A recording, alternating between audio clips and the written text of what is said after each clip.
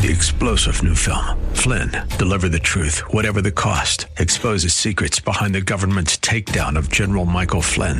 Flynn knew what the intel world had been up to. He ordered the first audit of the use of contractors. This set off alarm bells. He told the truth. He was the most dangerous person for Donald Trump to hire. They had to get rid of Flynn. Flynn, deliver the truth, whatever the cost. Available now. Watch it today. Go to salemnow.com. salemnow.com. 88. The following program is sponsored by the National Prayer Chapel.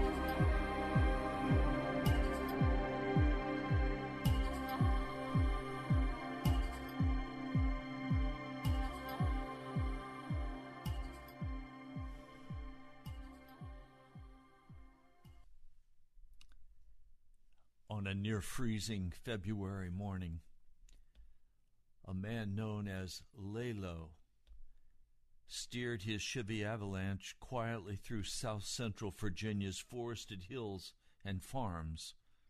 He had an 8 a.m. appointment in Axton, tucked in a rural area of roughly 6,500 people near the North Carolina border, where roads are dotted with trailer parks, tiny churches, rusting pickups, and abandoned barns.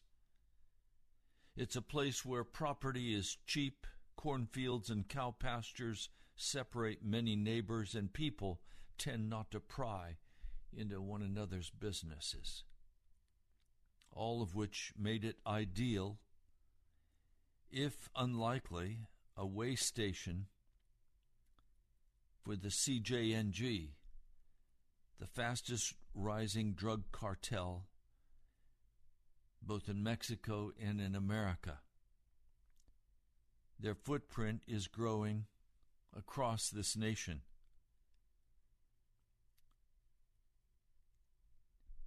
This drug cartel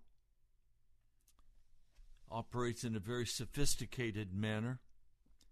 It uses extreme violence in Mexico, from beheadings to murdering police. And it is playing an increasing role in filling U.S. demand for super pure meth, cocaine, heroin, fentanyl, and other drugs. It has been found in at least 35 states.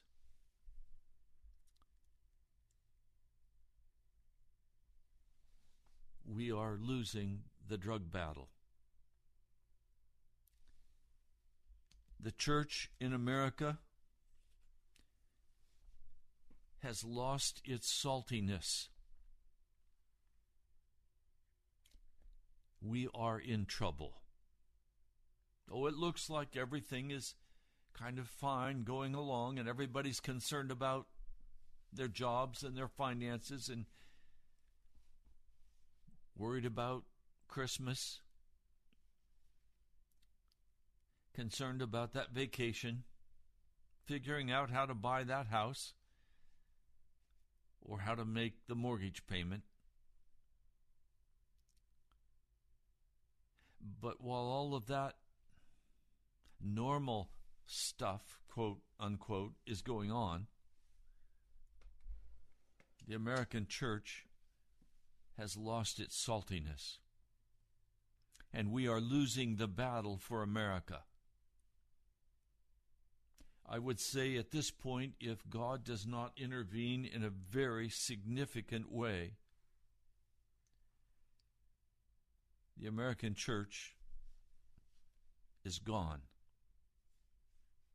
Buildings are being sold as mosques. We had one sold just here in my neighborhood. A beautiful new building that the Presbyterian Church built and then could not afford it because they did not have the congregation. They believed that if they built it, people would come, but they didn't come. And it was foreclosed and sold to Muslims, and it's now a mosque.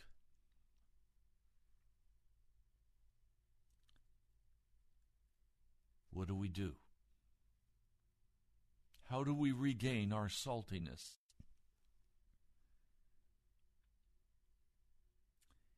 I think it's time for us to get quiet and to listen to Jesus.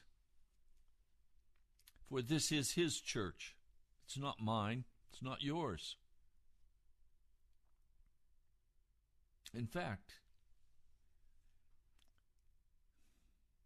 I don't own anything, and neither do you. You say, oh, I own my car. I own my house. Do you? I don't think so. Everywhere you would go, you see homes and businesses and land, and it's all supposedly owned by somebody. People lay claim to it, but in fact, it is all owned by Jesus. He is the Creator God. He made it all. In the beginning, God created the heavens and the earth. It belongs to Him. So we may have the illusion of ownership, but we don't own it. And we have gone on in the American church, building our great buildings and our great congregations.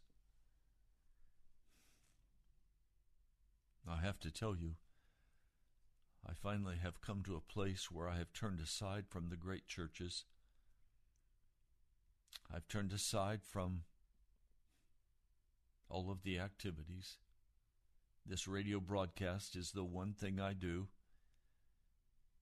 And then I hold a house church in my home every Sunday from 10 to noon.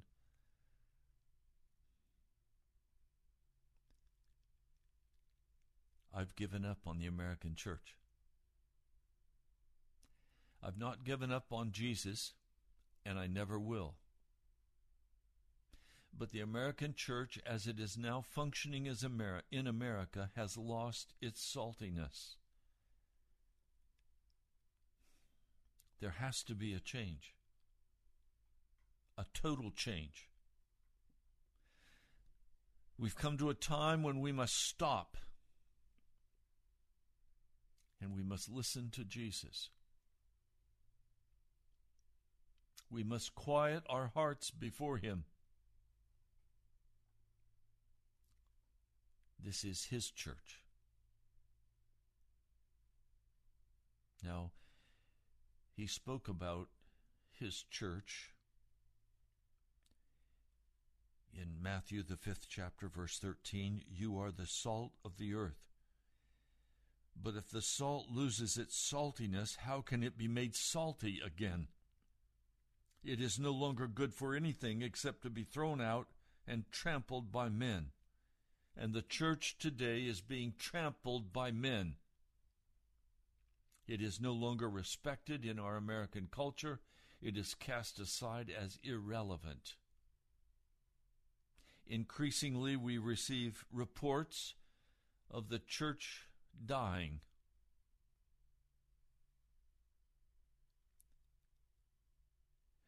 You are the salt of the earth, but if the salt loses its saltiness, how can it be made salty again? In the context of this passage in Matthew 5, it is very clear that saltiness is associated with righteousness. He's saying you have lost your righteousness. And if you have lost your righteousness, how can you be made righteous again? That's the contextual meaning. I only know one way to regain that saltiness. And that's to go back to the very beginning of the Beatitudes, where it says, "Blessed are the poor in spirit." Blessed are those who simply cannot do the job, who cannot be successful in the work of the gospel. Blessed are those who have no idea how to move forward. Blessed are those who give up the human enterprise and seek after Jesus. Blessed are those who are no longer self-dependent. We must come to an end of our programs and our strategies,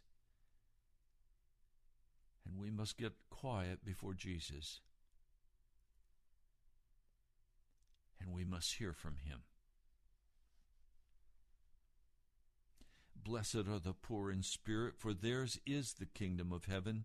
Blessed are those who mourn, that is, blessed are those who weep over the condition of the church, over their own condition, for they will be comforted. We must walk through these Beatitudes again if we are going to regain our righteousness.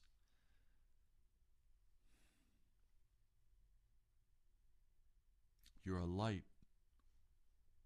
of the world. A city on a hill cannot be hidden. Neither do people light a lamp and put it under a bowl. Instead, they put it on a stand, and it gives light to everyone in the house. In the same way, let your light shine before men, that they may see your good deeds and praise your Father in heaven. Well, the light has gone out in the American church. The institution continues. A round of activities. But just look at what's happening in America with the drug trade and the opiates. People are turning to darkness, not to the light, because the light is gone out of the church. Do you hear me? We recognize this at the National Prayer Chapel, and part of what we're doing is getting very quiet before God. And we're crying out to Him. There has to be a change.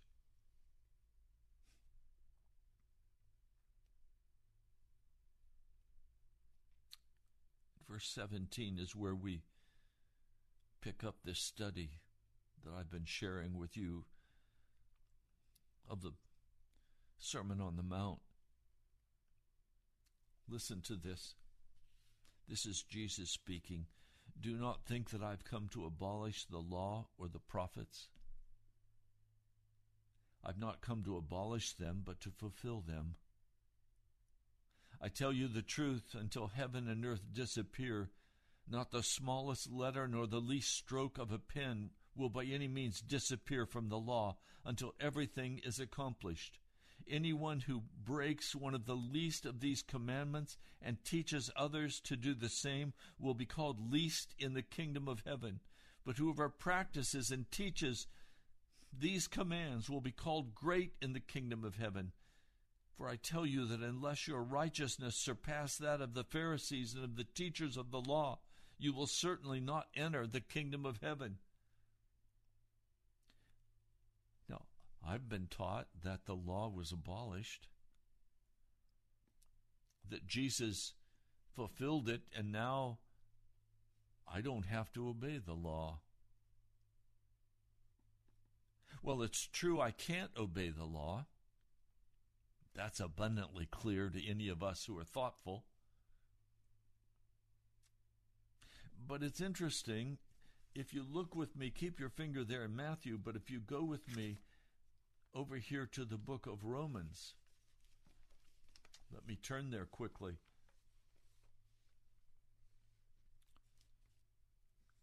Romans, the first chapter, and I could have quoted it for you, but I'd rather turn and read it. I am not ashamed of the gospel, because it is the power, it is the dunamis, the dynamite, the explosiveness of God for the salvation of everyone who believes. Do you see any explosion in the church today of righteousness? I don't. Do you see any explosion of the power of God? I don't. It is the power, the dynamite of God for the salvation of everyone who believes. First for the Jew and then for the Gentile. Now listen to this. For in the gospel, a righteousness from God is revealed, a righteousness that is by faith from first to last, just as it is written, the righteous will live by faith. He's saying there is a righteousness that is available to us that does not come via the law. Now it's very clear. Jesus is the end of the law for righteousness, Romans 10:4. The Christian is to be led by the Spirit, and if he is led by the Spirit, he does not walk under the law. Sin could not be removed under the law. Hebrews 10:4 and Hebrews 10 verse 11. But now, under grace, sin is removed and the believer cleansed because of the superiority of the blood of Jesus. Jesus saves completely, Hebrews 7:24 and 25. So, the law was just a guide to send us to Jesus. Galatians 3:24. Thus the law ended with Jesus. The law ended for the Christian. But that doesn't mean that he continues to walk in sin, because if he continues to walk in sin, he is still under the law. The only way you can escape being under the law, according to Romans, the 6th chapter, is to die with Christ, to be crucified with Christ. The only way we can regain saltiness in the church is to have a whole people who have turned to Jesus, who have been crucified with him, and who have been made righteous by the blood of Jesus Christ. But the lie of today is that you can't be made righteous. And so the teaching is that Christ came to abolish the law for you and for me, without changing us, without making us righteous. It's such a clever lie. Jesus did not come to abolish the law. He came to fulfill the law. And he did so perfectly. And now he wants to fulfill the law perfectly in your life and in my life. For real. Not make-believe. Not a shell game. Not a position that is a false position. Not a position that says, I'm saved by grace. Grace, the blanket covers me, and Jesus doesn't see me. He just sees himself. No, he sees you. And he's calling for you to regain your saltiness.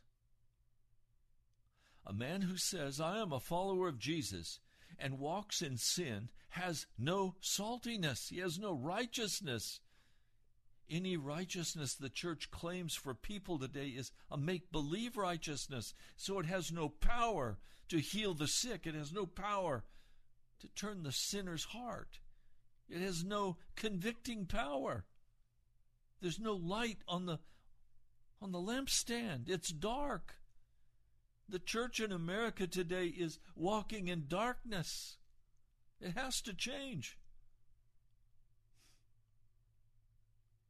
I could barely sleep last night.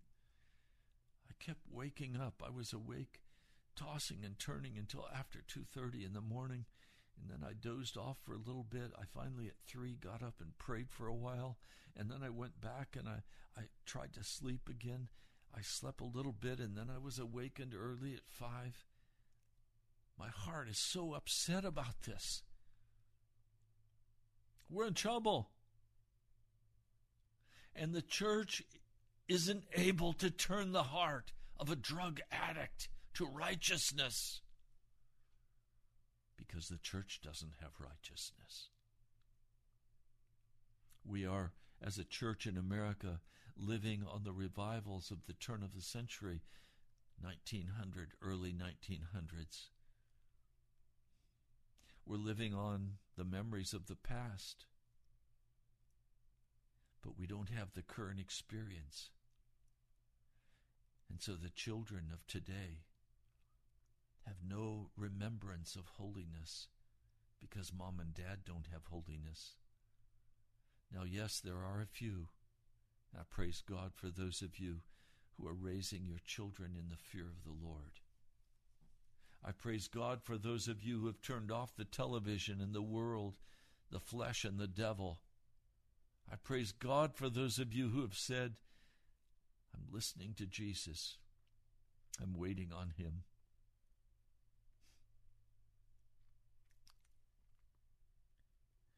He says, unless your righteousness surpasses that of the Pharisees and the teachers of the law, you will certainly not enter the kingdom of heaven. Now go back with me and just look at the big picture of this Sermon on the Mount. Here we have Jesus who is God. He is the Creator God, and He has come to earth incognito. He is not received, John tells us in the first chapter. He is not received by us. He is turned aside, and He is crucified. It's this Jesus, who is God, who was raised on the third day and appeared to the disciples and baptized them in the Holy Spirit, and they were filled with the power and the presence of God. It's this Jesus. Let's be clear who we are speaking of today. We are speaking of the actual creator and ruler of the universe, the Almighty. And He sits down at the beginning of His ministry on a beautiful hillside. And now He wants to teach them what He's about. He does not give them a doctrinal summary. He does not give them intellectual information. He says to them, how blessed if you can do nothing to save yourself and you know that. How blessed are the poor in spirit. And then He gives me a stair-step example, one by one by one, for how to enter into His kingdom.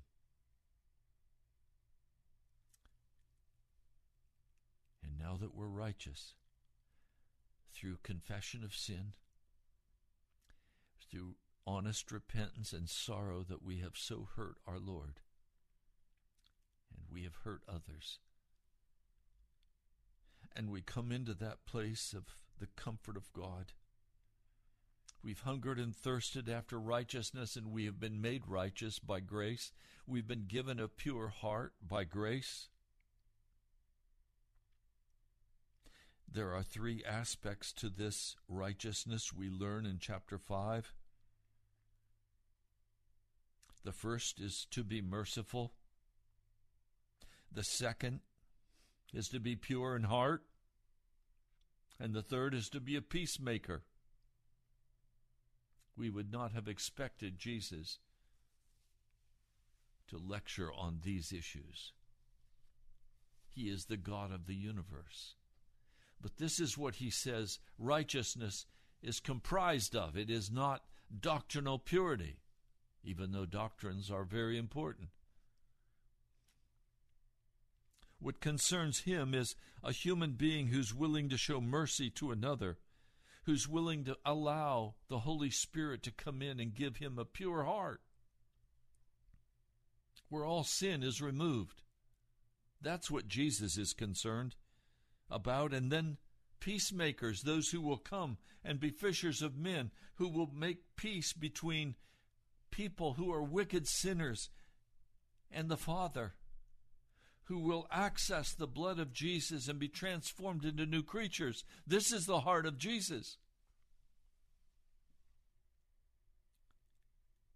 And now He's going to begin speaking very specifically. He said, look, the Pharisees, they're not going to make it. It was the Pharisees who crucified Him. It was the Pharisees who were so angry with Jesus that they turned aside and they crucified Him.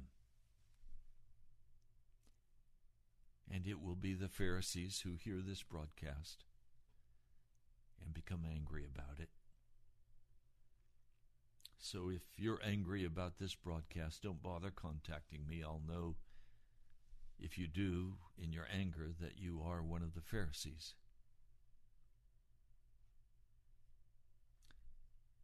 But listen, He's going to walk down now that path where He shows us how our righteousness must be greater than that of the Pharisees. The Pharisees clean the outside of the bowl. They scrub it clean so they can go into church on Sunday morning and they can have their their clothes the way they want them. They can look like they want to look. They can go through the rituals, and they can walk out, and they can go sit and drink the world in. No righteousness, no power. They can go make disciples who are twice the sons of hell that they are.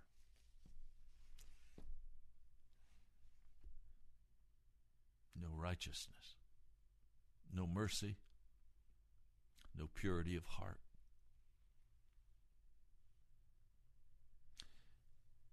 You've heard that it was said to the people long ago, do not murder. This is the first thing he wants to talk about in terms of, okay, your righteousness must exceed that of your scribes and Pharisees. What's he want to talk about that will increase our righteousness?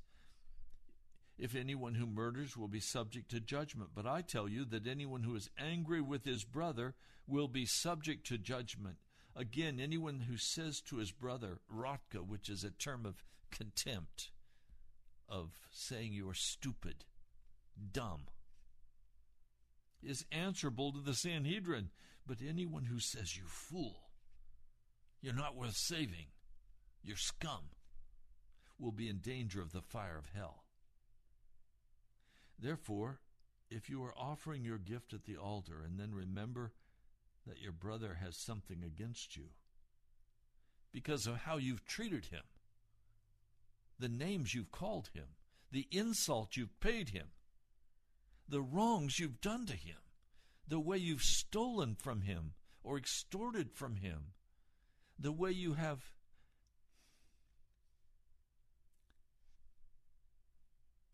treated his love. It's the strangest thing to me. I've had people in my life, and the more I showed them courtesy and kindness and love, in exact proportion to my demonstrating that wonderful gift of mercy, they have responded with hatred. And it's broken my heart. The more I loved them, the more they hated me. The more I approached them with resolution, the more they hated me. I understand. He's saying, look, if you have been one of those haters, go and be reconciled to your brother, then come and offer your gift to me. In other words, don't pretend that you are righteous when you have bitterness in your heart. That's Jesus' first concern. The King of Kings, the Lord of Lords. He is saying, look, number one issue, if you want to have righteousness in your life, you're going to have to deal with your bitter anger and hatred toward another human being. You're going to have to deal with what you've stolen from them. You're going to have to make restitution to them, or you are not mine. And you have no more righteousness than the scribes and the Pharisees. Oh, the scribes and the Pharisees claim to be somebody. They claim to be a follower of Jesus. No, of Judaism. Today they claim to be followers of Jesus, but they're still Pharisees.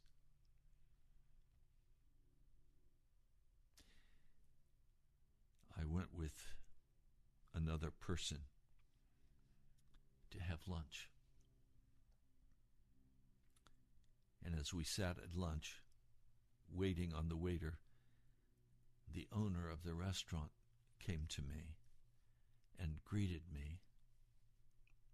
He's a friend, a new believer. And he said, I want you to order whatever you'd like, both of you, off the menu, and it's a gift from me. So very graciously, he insisted that he pay for our lunch. And I mean, he brought us an incredible lunch. A very expensive lunch.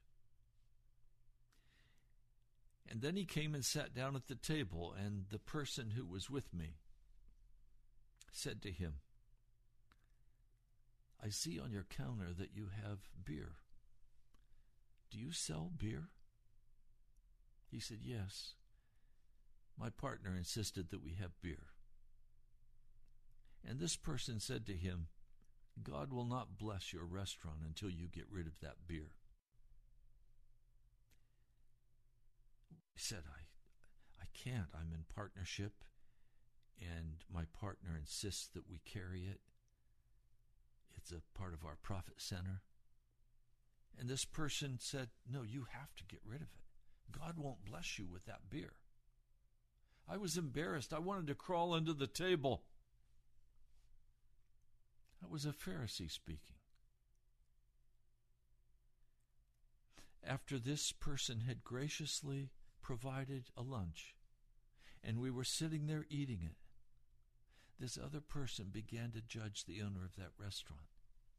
Now, do I approve of beer? No, I don't drink beer. I don't drink alcohol of any kind.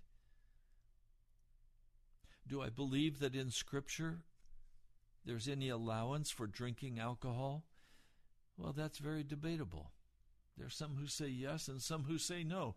I choose not to drink alcohol because I need my full range of senses about me. So I've never been drunk.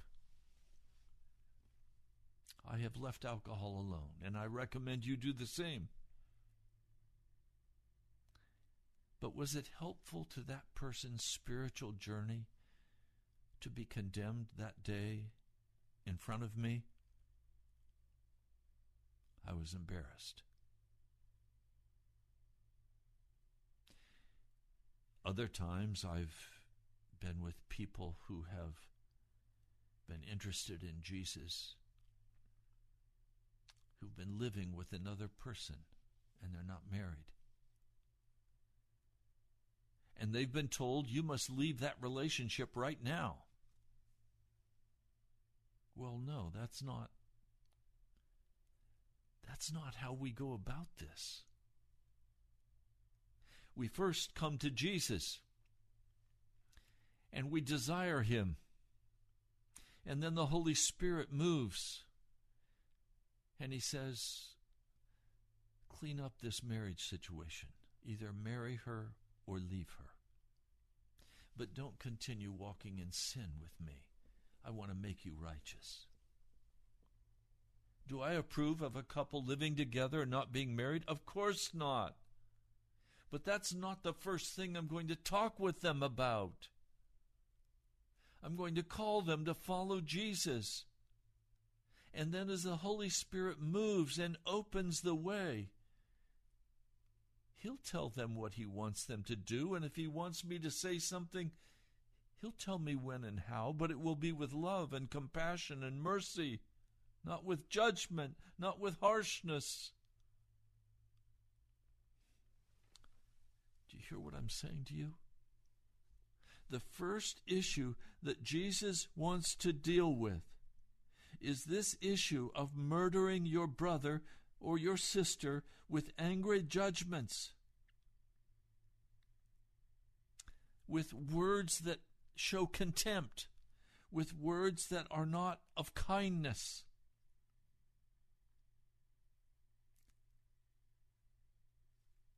Now, this is such a simple thing. But when we think we're right, and when we think others are wrong, and our sharp tongue begins to fold out its words, we have no righteousness. And where there's no righteousness, we're no longer the salt of the earth. We don't flavor. We don't increase the value of what they have by angry words. Now,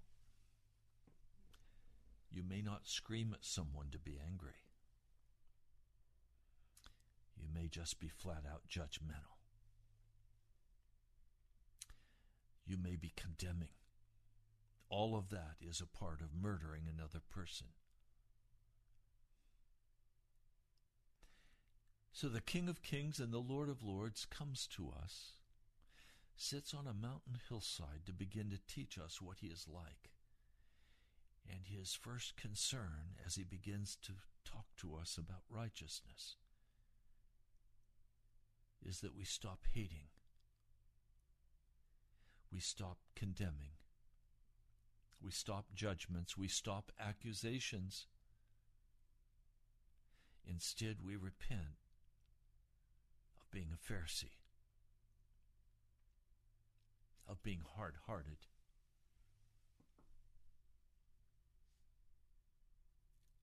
Have you been hard-hearted? Have you been judgmental?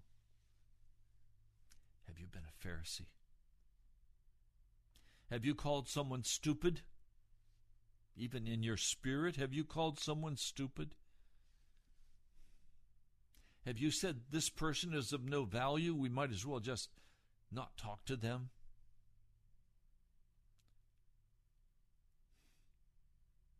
Have you hurt other people with your words? Have you hurt their hearts with your judgments?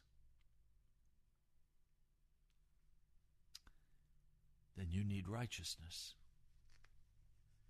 And to get that righteousness, you're going to have to repent. You're going to have to go back and get on your face before God. And you're going to have to repent. And then you're going to have to go to that person that you wronged and that you hurt. And you're going to have to confess your wrong. And you're going to have to turn to Jesus. You're going to have to get quiet before him, and you're going to have to listen to him. And he will teach you the way of righteousness.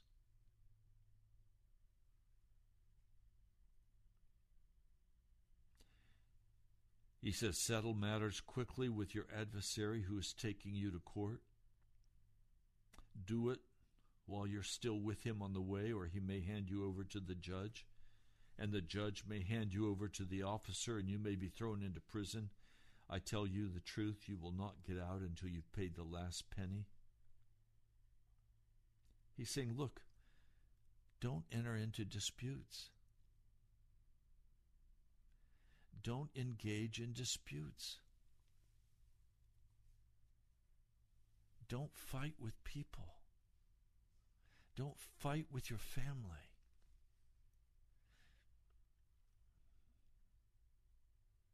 There are people who are very angry with me because of how I walk and how I live. And when they last spoke to me, they were full of angry judgments. I didn't harm them. I didn't do anything except love them. They didn't like who I was or who I am. That's okay. But I'm not going to continue fighting with them. I'm not going to continue walking in ways that are of darkness with them by contending with them.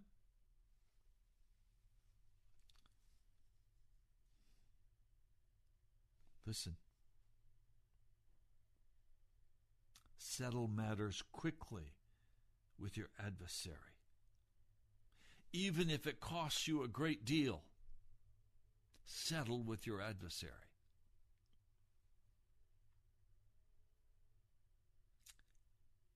And then he begins to speak about his second great concern.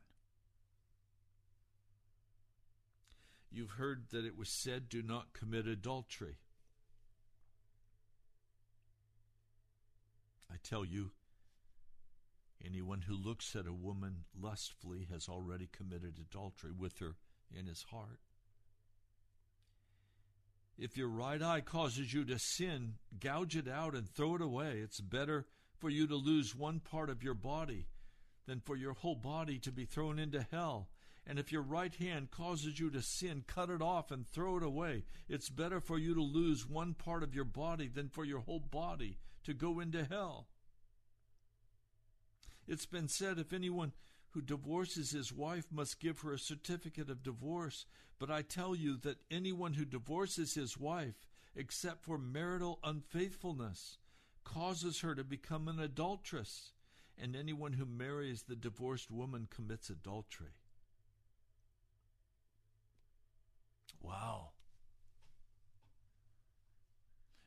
Remember, I identified those three aspects of righteousness. Everything that we're going to talk about today and forward will fit under one of those headings. In the 5th chapter, in the 7th verse, mercy is number one sign of righteousness. Mercy is righteousness. Pure in heart.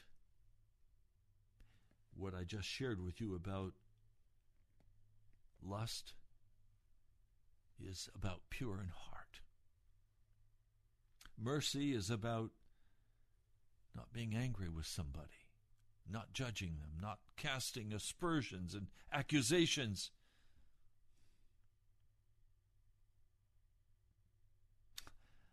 I perhaps shouldn't say this, but I will. I have been hurt more in my life as a pastor, and I've been a pastor now for 50 years, over 50. I have been hurt far more by Christians than I have by pagans. Why? Because somehow Christians seem to think that righteousness is judgment, accusation. Oh, you're a sinner. Look what you've done.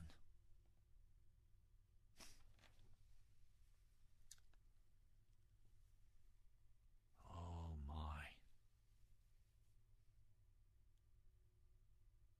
Look what you've done.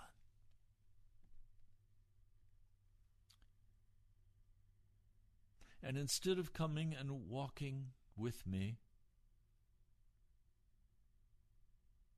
when they grow angry like that, they walk away. I'm done with you. I have thrown you away. They have said, you're a fool.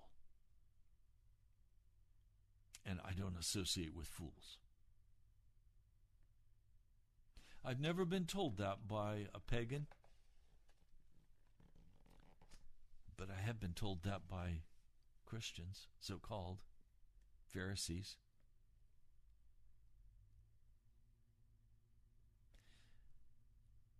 Where is our mercy?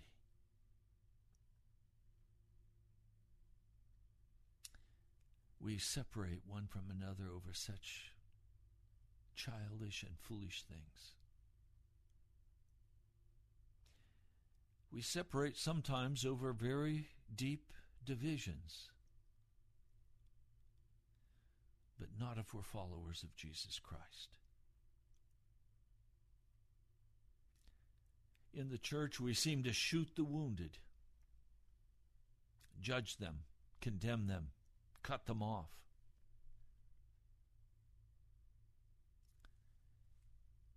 So Jesus is saying in this first part, show mercy. In the second part, he's saying, look, I want you to have a pure heart.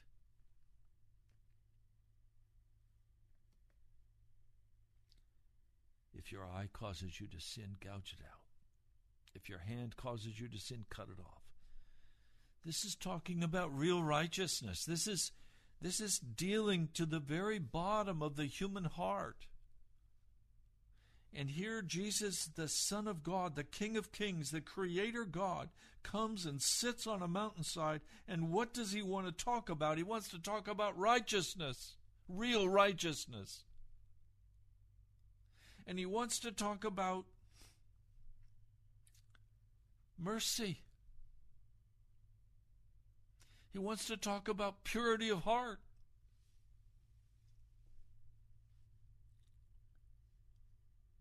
wants to talk about being peacemakers.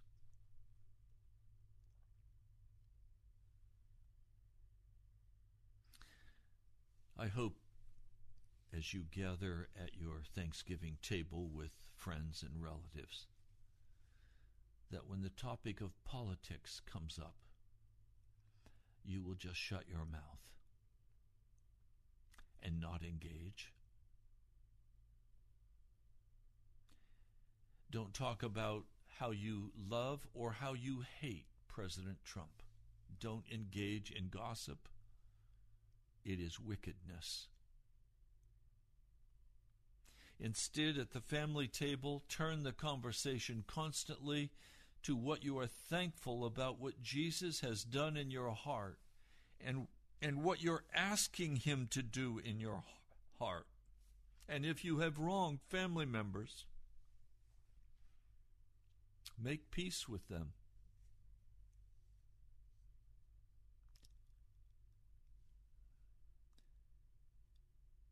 If they have condemned you and will not make peace with you, forgive them. Show them mercy.